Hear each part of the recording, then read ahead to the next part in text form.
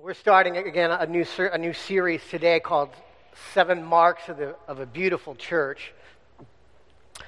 If you know, there's all kinds of different formulations that are similar to that. In theology, we talk about the three marks of the church, three marks of the true church, which we talked about a bit today in our Sunday school class. There's another whole organization that talks about 9 marks of a healthy church. There's a bunch of things like that out there, and I thought, wouldn't it be great if we could have a class, or have a sermon series that talked about like the foundations for discipleship, how we've organized our church around what it means to be a disciple in Christ, and how we particularly try to go about that, and the scriptures that are all behind that. But then to go on from there and talk about what in our ministry, in our place, in our time where God has placed us in the world, what are the things that we need to emphasize that are really important for us to make the gospel known to the people that God has called us to minister to. And so the first 3 are going to be those core elements of discipleship. Worship today. Next week will be spiritual formation, how we do that, what that means, and then the third week will be mission in the world. And then after that, in February, we'll do 4 classes on kind of some of the things that we emphasize as a church. Practicing a beautiful orthodoxy, meaning that it's not just what we say, but it also has a whole lot to do with how we say it and how we present ourselves to the world. You can speak truth in a very ugly and hateful manner, and we don't want to do that.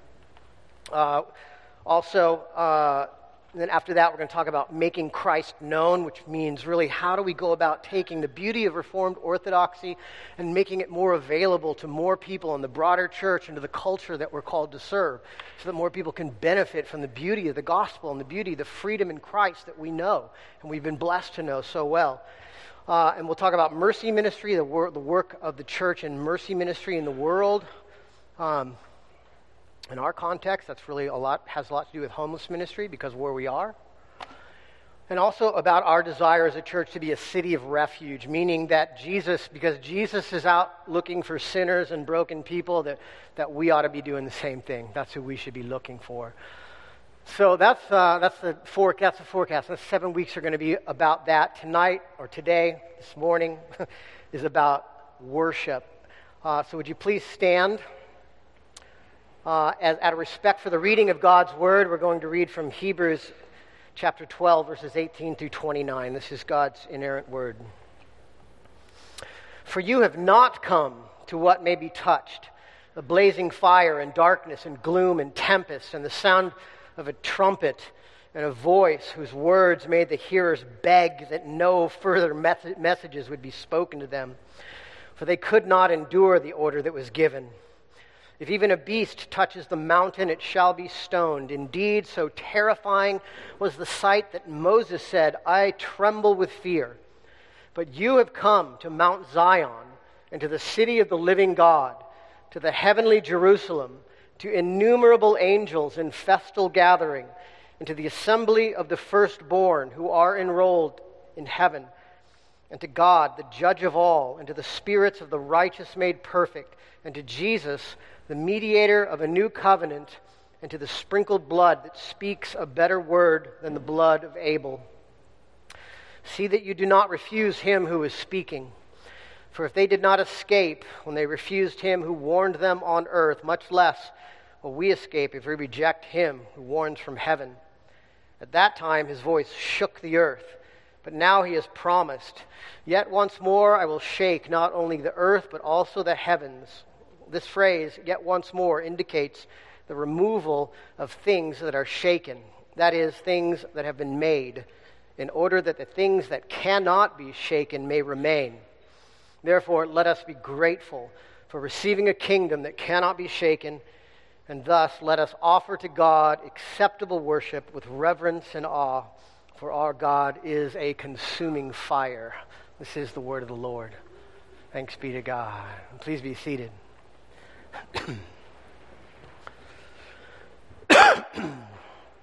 Excuse me.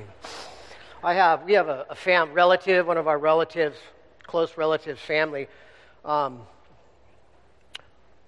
a woman who is going through early onset Alzheimer's. It's super sad.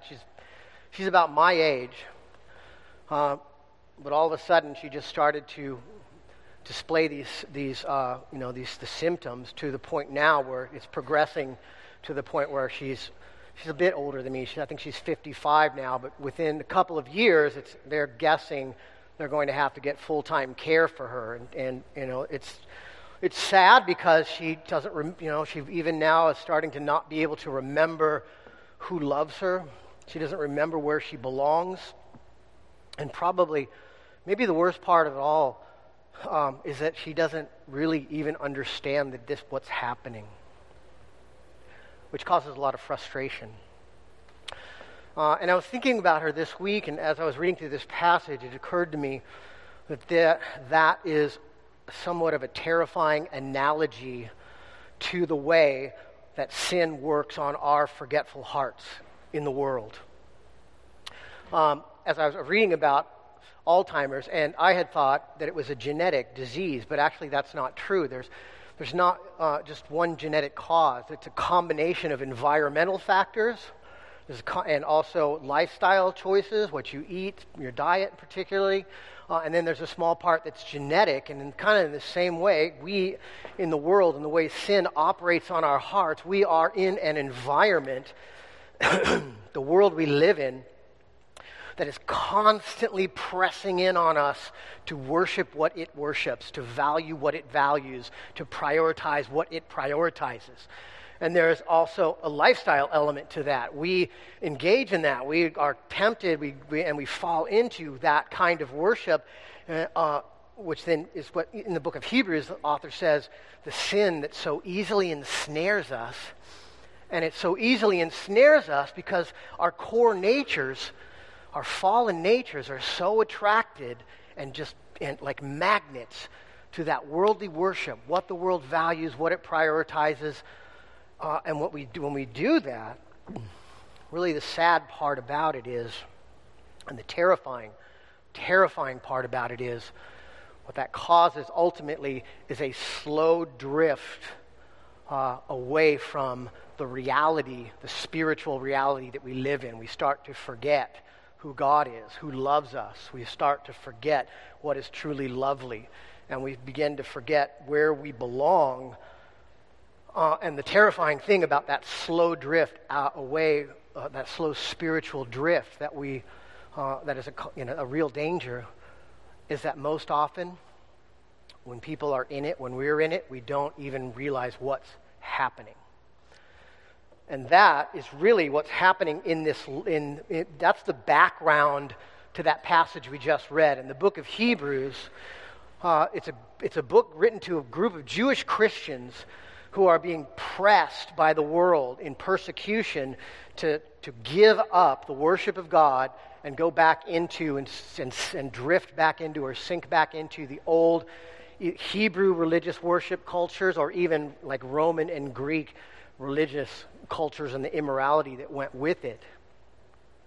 Constantly pressing in on them. And the author of the book of Hebrews has been for chapters and chapters has been encouraging them and pointing out, this is what's happening to you. And it's culminating here. Yes, he encourages these people that worship is the solution to that spiritual drift. That worship is a super important part of our discipleship in Christ. It's a foundational, really necessity for us, because of what it does for us, what we receive from it.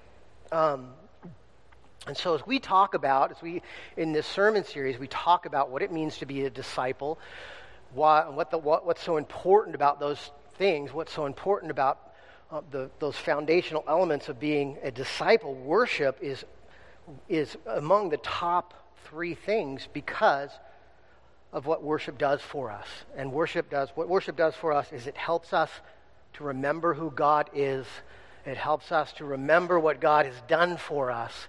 And the third thing is worship shapes us into who we really are. And that's the three things we're going to look at today. So first, let's look at Let's look at worship helps us to remember who God is.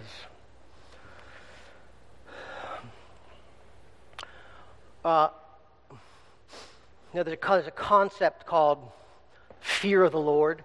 When we see the term reverence or fear of the Lord in the Bible, usually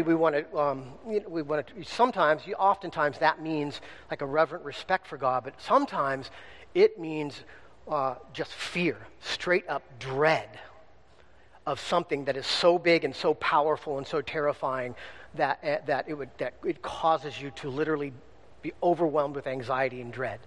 Or think about if you can think about one of the moments in your life where you had great fear and dread about something that was maybe going to happen to you.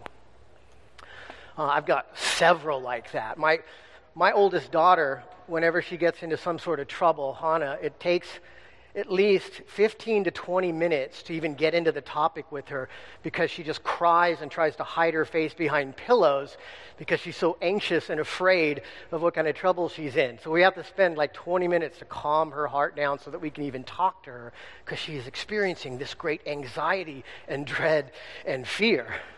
Now, the adult version of that could be a lot of different things. Maybe something from your past is coming back to haunt you and you're afraid of what that's going to mean for you and your reputation in the world. In my old life, there were several times when I was absolutely convinced that I would be dead within a few minutes and there was no way for me to get out of it. And I was overwhelmed with dread and anxiety and with fear. And so sometimes fear of the Lord, that's what it means. Dread, fear, terror at the concept of in the presence of something so overwhelmingly powerful and dangerous. And so listen to this. Listen to what the apostle says, or the author of Hebrews says at the beginning of this passage, talking about an instance when the Israelites came into the presence of God. It says this, verses 18 through 21, "For you have not come to what may be touched, a blazing fire and darkness and gloom and a tempest and the sound of a trumpet and the voice of whose words made the hearers beg that no further messages be spoken to them. For they could not endure the order that was given. Even if a beast touches the mountain, it shall be stoned. Indeed, so terrifying was the sight that Moses said, I tremble with fear." Even Moses, at the sight of God descending onto Mount Sinai, which is what that is a description of, even Moses was so terrified by it. And if you read, that's a brief description of what had happened in Exodus. In Exodus, when God descended onto Mount Sinai and gave the law, the picture really is, if you get your mind wrapped around it, the earth is shaking in an earthquake. The mountain itself is on fire, so much so that like a pillar of cloud is shooting up into the air like a furnace.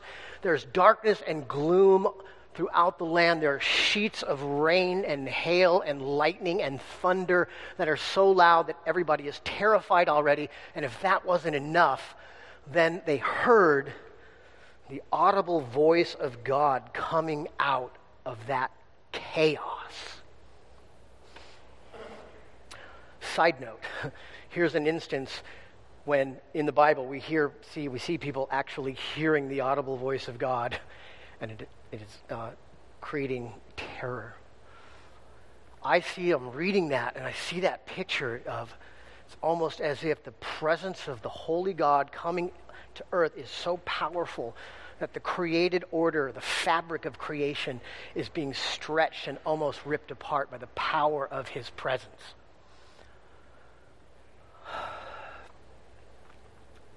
And so it gives us a picture of God that we don't often look at.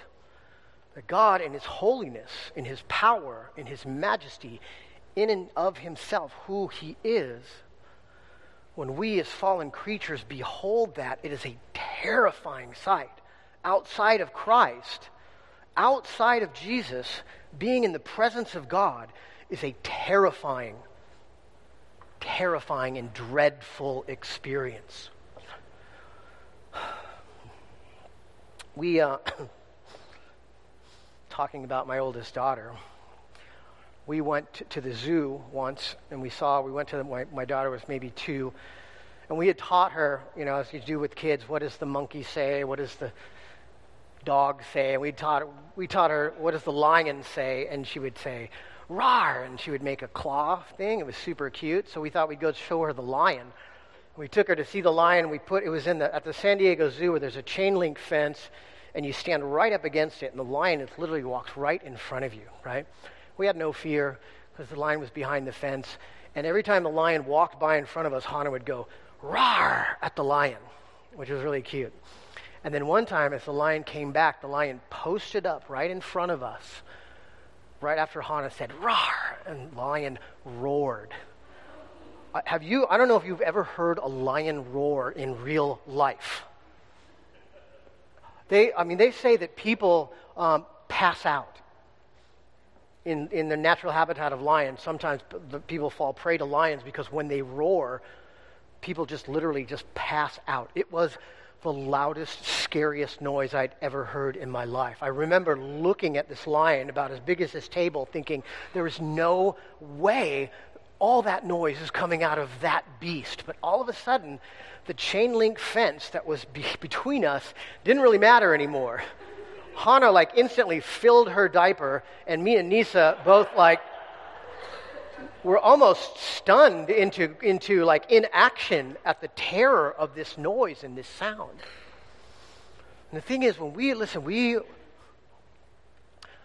me preface it. In Christ, the terror and the dread of God are not at all the final word for us, but that does not change the fact that God is powerful and dangerous and a terror and a dread. And we forget that. When we forget that as part of our understanding of who God is, we get ourselves in all kinds of trouble.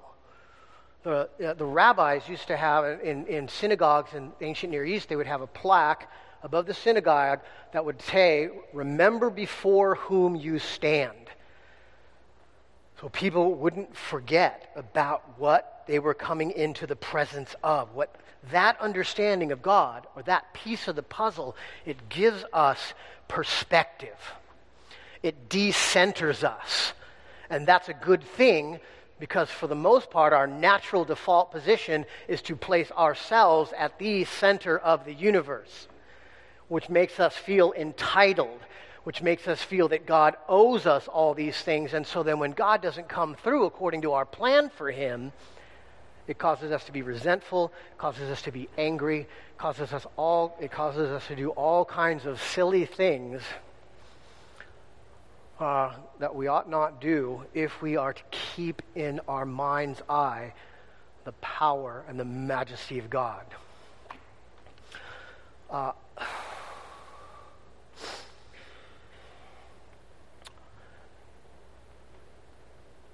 And so that, in a Christian sense, is really what we mean by reverence. When we say reverence, it still has that connotation of fear in it, but for us, it is a cultivating and an understanding of knowledge of who God is, how powerful he is. And that is an important component, because without understanding the power of God, the danger of God, without understanding that, we will not be able to understand what he has done for us as Savior. That's the second part. Why is worship so important for us is that worship helps us to remember what God has done. What God has done. As we seek to be a church that evangelizes, that God calls us, the primary mission of the church is to go and make disciples of all nations. And one of the things that we're up against, like a big wall that we're up against in our context of being involved in mission and discipleship and evangelism in the church, is that for a culture, is that grace, understanding the grace of God is almost meaningless to a culture that is entitled. If you believe that you deserve all good things just because of who you are, or you believe that God owes you all of these good things just because of who you are, it makes grace almost unintelligible. It makes the concept of grace almost meaningless. Another thing, another way to put it, another way to look at it, another way to look at what it is that God has done for us is that our appreciation for something, or let me put it this way. If you have been rescued from danger, your appreciation, it's your appreciation of the danger that really allows you to appreciate the rescue. The greater the danger you were in, the greater your appreciation for the rescue. If someone, say, saves you from touching a hot pan or a hot stove, you're going to be kind of grateful to that person. You're going to be saying thank you. If someone saves your child from a burning building, you're going to be much more grateful for that. If someone saves your child from a burning building and it costs them their life, you're going to even be more grateful for what they've done, right? It expands based on the level of danger. And so now, let's keep in mind everything that we just learned about God and the terror and the dread of God and his power and majesty and danger and who he truly is. Were we to be in front of him unclothed, if we were to be before him as the fabric of reality disintegrated and we were cast into his presence without any sort of covering in and of ourselves, just us. In light of that, now let's look at what God says is actually true about us. What God says, what our standing before him really is. Verses 22 through 24. Remember, this started by saying all those things about the law and Sinai and terror and dread, those things are not true about you. Why? Because, verse 22, you have come to Mount Zion, to the city of the living God, to the heavenly Jerusalem, to innumerable angels in festal gathering, to the assembly of the firstborn who are enrolled in heaven, and to God, the judge of all, and to the spirits of the righteous made perfect, and to Jesus, the mediator of a new covenant, and to the sprinkled blood that speaks a better word than the blood of Abel. When I was reading through commentaries, studying this passage, there was one quote that stuck out in my mind because I'd never thought about it in this way. He said, that was one of the commentators, William Lane, he said, what's most striking here is that the angels and the people of God are no longer separated, as at Sinai, by signs of great terror, but they are united in one vast assembly. In other words, that we know from different parts of the Bible that when the law was given at Sinai, when God came down, he was accompanied by myriad of angels, 10,000 angels, and those angels were really on the other side of that cacophony of creation being torn apart. We were on this side, angels were on the other side. Angels were often the power of God's hand in destruction in the world. The angels have destroyed entire cities. Angels have destroyed entire armies arrayed against God's people. And the gap between the holy angels and us, not to even mention the gap between us and God, was they were in God's presence, we were not. But in this picture, we are in one company with the angels, worshiping with God in the heavenly places. That blows my mind. But on top of that, that's not all it says. It says also, when it says, you have come to the assembly of the firstborn, that's plural. It means the firstborn ones. And it's a very specific technical theological term. The firstborn in that culture, ancient Near Eastern culture, was the heir. The firstborn was the one who got the inheritance of the father. And so what that's saying is, everyone who comes to Mount Zion through the blood of Christ is an heir of God. Paul says the same thing in Romans, that we are co-heirs with Christ. And so this contrasting picture, it presents us as being heirs of the Father, the same status as firstborn sons, every one of us, in his presence. The third thing, spirits of the righteous made perfect. Righteous, in biblical terms, righteous doesn't mean perfect. Righteous means forgiven. Righteous means being in Christ and being right with God because what Jesus has done for us. And so it talks about us as being the spirits of the righteous made perfect. And then it says that what's happening, what we're coming into is a festal gathering. The angels are all dressed up in their best angel clothes for this big party, this festal gathering. It's really another kind of technical word that means a great big party that comes after a military victory. And the military victory that's being celebrated is Christ's victory over sin and death on the cross.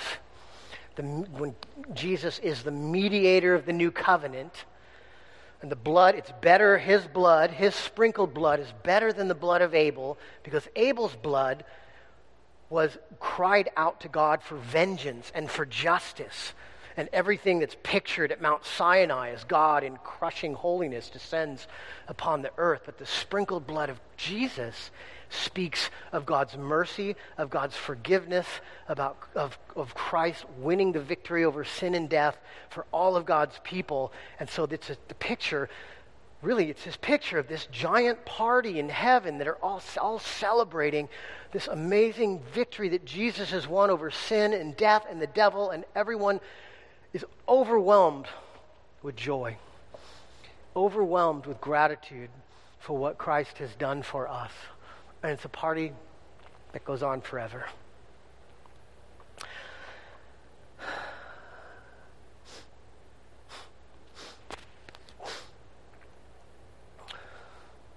And what is that supposed to do for us?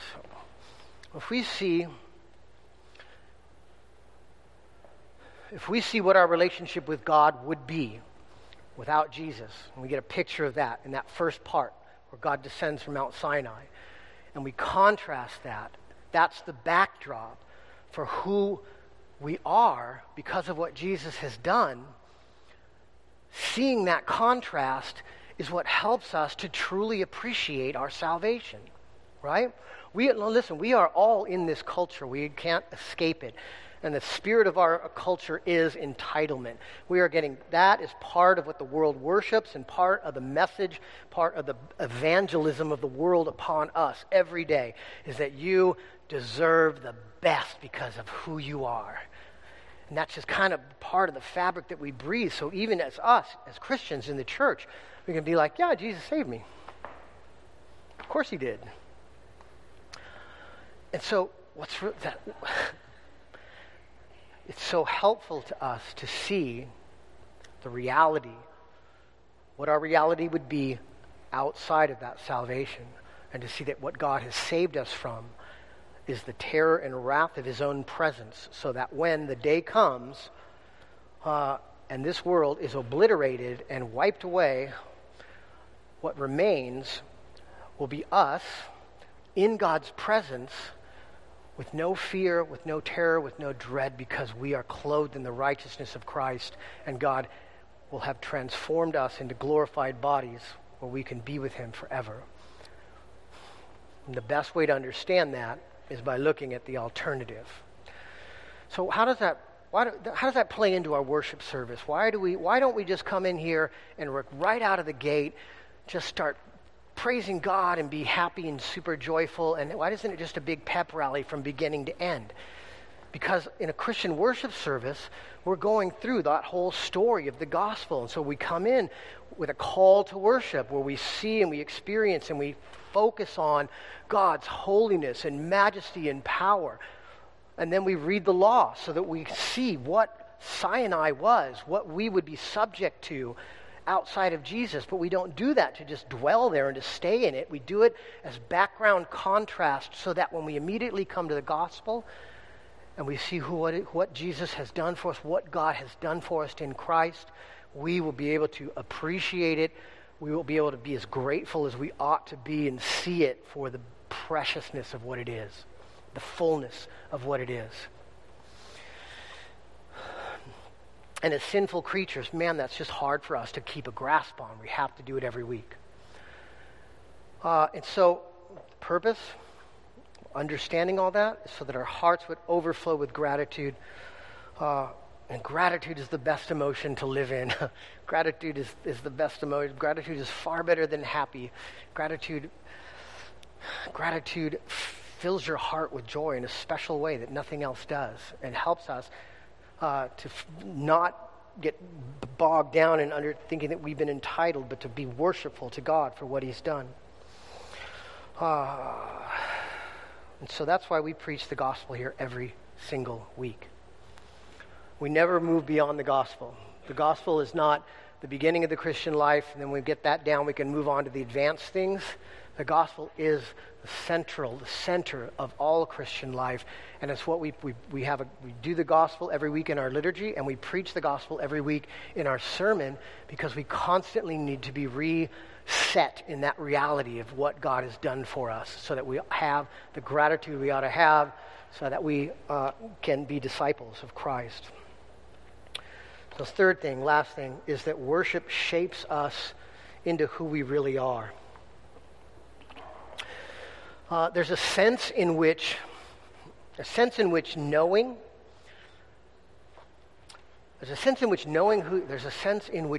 who you are kind of shapes you. For example, I was adopted into a Polish family. And so I was raised with this understanding and this identity of being Polish, and we did Polish things, but I always kind of knew in the back of my mind that I wasn't really Polish, and I never really kind of connected with that heritage. And then one day, one of my cousins gave me a genetic test, and I took the genetic test, and I found out that I'm basically mostly British, Irish, and Scottish, which automatically explained to me my love for bagpipes and fine men's clothing. But then when I realized, I thought, wow, I'm British. It kind of started to shape who I was. That knowledge about who I really was kind of shaped me. It changed me a little bit. Just a little, right? But it did. Knowing who you really are shapes you and who you are, and shapes you into becoming more like that, right? And so the same thing kind of happens, the same thing to a much larger degree happens here with worship. When we understand who we really are, that begins to shape us in that direction. And this is my favorite part about this whole passage, is that this passage is not talking about who you will be someday in the future. This is not saying when you die, you will be ushered into the heavenly assembly and you'll be worshiping with the angels, so you got that to look forward to. Nor is it saying that that's the world that you will belong to someday. And then the church, in our fallen nature, often we can really mess that up by putting conditions on it, by saying that's who you will be if, or that's the world you will belong to if. But what it says is not that's who you will be someday, but that's who you are now. It says it doesn't say that's the world you will belong to someday. It says that is the world that you even now truly belong to. Even though we're walking through this evil age, our citizenship is in that world. That in a real way, a mystical way, we are already citizens of that kingdom. We already belong in that world. We are already the people described in this passage. How do we know that? Listen, the verb tenses are all you have come, not you will someday be. And that term is used for conversion. When we are converted, when we become Christians, when Christ lays hold of us, it means that those things are true of us. It's not that you will be firstborn and an heir of God someday. You are firstborn and an heir of God now. You have won a lottery that is unimaginable. And you only got to wait a few years to collect.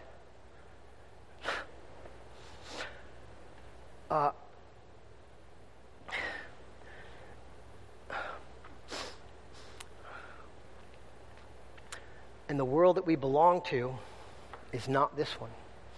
I mean, we're here, and this is what we see with our eyes. And the culture that we live in, what the culture worships, tells us what you see with your eyes is the most real thing there is. But even now, we know that that's not true. The world that we belong to is the heavenly realm, the supernatural world. And so what this is saying, that's where we belong now. But it's also saying that when we engage in worship, now, right now, we are in the company of the angels. We are in the company of the saints who have died and gone to be with the Lord before us. They are all around us worshiping God, and we are in unity with them through our union with Christ, worshiping God together. We can't see it. The purpose of God's revelation, the purpose of why we should meditate on these things, the purpose why we come to worship every week is because God is saturating us in that reality. A world that is more real and more true than this world that we can see, that we are a part of.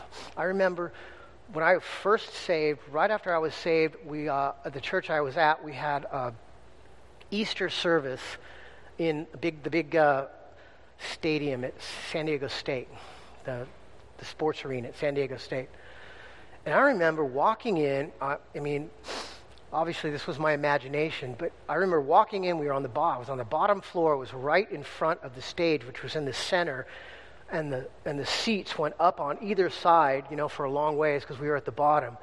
And I could almost imagine and see that the roof was gone and that the seats just continued to go up into the heavens, and we were surrounded by myriads and myriads of angels and glorified saints all worshiping together. I mean, I couldn't really see it, but I was brand new in the faith and just overwhelmed by the fact that God had saved me and brought me into his family. It was almost palatable. It was almost tangible. I could feel it. Close your eyes. Think about that. Just close your eyes and imagine where we are right now. Before God. Completely clean of the stain of sin. And his love just pouring out for us. So glad that we are there with him.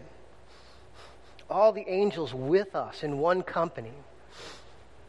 And everything is right. And we are having a giant party to celebrate what Jesus has done for us.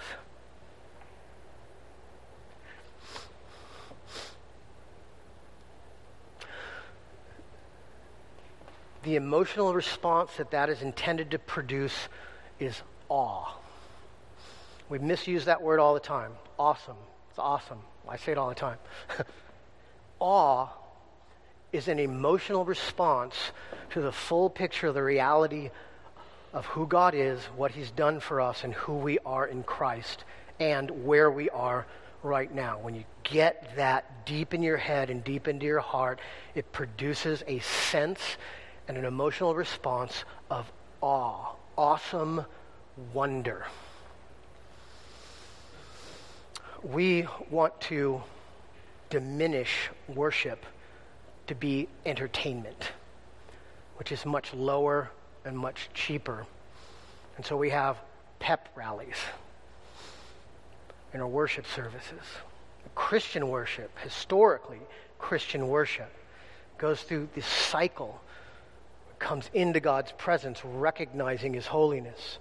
We come under the law to see what would become of us outside of Jesus. And then we move up into joy and rejoicing as we hear the gospel. And as God's word is preached to us, as Christ speaks to us through the sermon, we come into the sense of awe and wonder at God's presence and love for us. And then in the supper, God says this connects us in a tangible, physical way to that reality where the bread and the wine are physical things God has given us as mental footholds to the spiritual reality that we are participating in Christian worship. It's so much bigger than the concept of entertainment.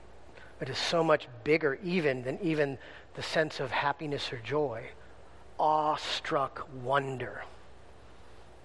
Awestruck wonder. And listen, we have to have that. We need that. Why? Because that awestruck wonder at God's presence of his revealing these things to us, who we really are, that is what shapes us into that. That's what begins to shape us into who we really are. If you believe primarily that you are a biological accident that has no meaning in life and your value is only in that which you can produce and your happiness only in that which you can consume, that is going to shape you. That belief, that worship, that liturgy is going to shape you into a very certain kind of person. But if you believe and you know that you are redeemed of the living God, that you are righteous, made perfect in his sight, that you are an heir of the new creation that will never be taken away, and that you belong to the supernatural world as your primary residence, that your people are the saints who are glorified in heaven. And that's your real being, that's your real purpose. That is going to shape you into a very different kind of person. That's why worship is so important for discipleship. That's why we are so intent on people coming to church every Sunday. Community groups are great. Reading your Bible is great. Listening to sermons on the radio is great. But none of those things, in the same way, to the same magnitude, remind us of all of those things and shape us into the people of God. It's crucial that we come to worship. So, why is worship so important to discipleship? Because it helps us to remember who God is. It helps us to remember what Christ has done for us. And it shapes us into who we really are so that we can have hearts overflowing with gratitude and with reverence and with awe as God's people. Amen? Amen. Let's pray. Father, we thank you for your word. It speaks to us of realities we would never even venture to guess. We thank you that through the blood of Christ we have been made holy and righteous in your sight. We thank you that you have promised us that we are co-heirs with Christ, that we will inherit the entire new creation, whatever that is. We thank you that you teach us about the new creation in ways that let us know that we can't even comprehend how beautiful and wonderful it will be, but because it is beyond our ability to even imagine it. And we thank you, Lord, for Jesus. We thank you that he paid the penalties for our sins, that he lived the righteous life that we could never live, and that he has given us his righteousness as a covering, so that in reality we are now in your presence, and that will never change, Lord. We pray that you would help us to see that, to know it, and that would continually, every week, week by week, shape us into the children of God, because that is who we are. And we pray this in Jesus' name. Amen.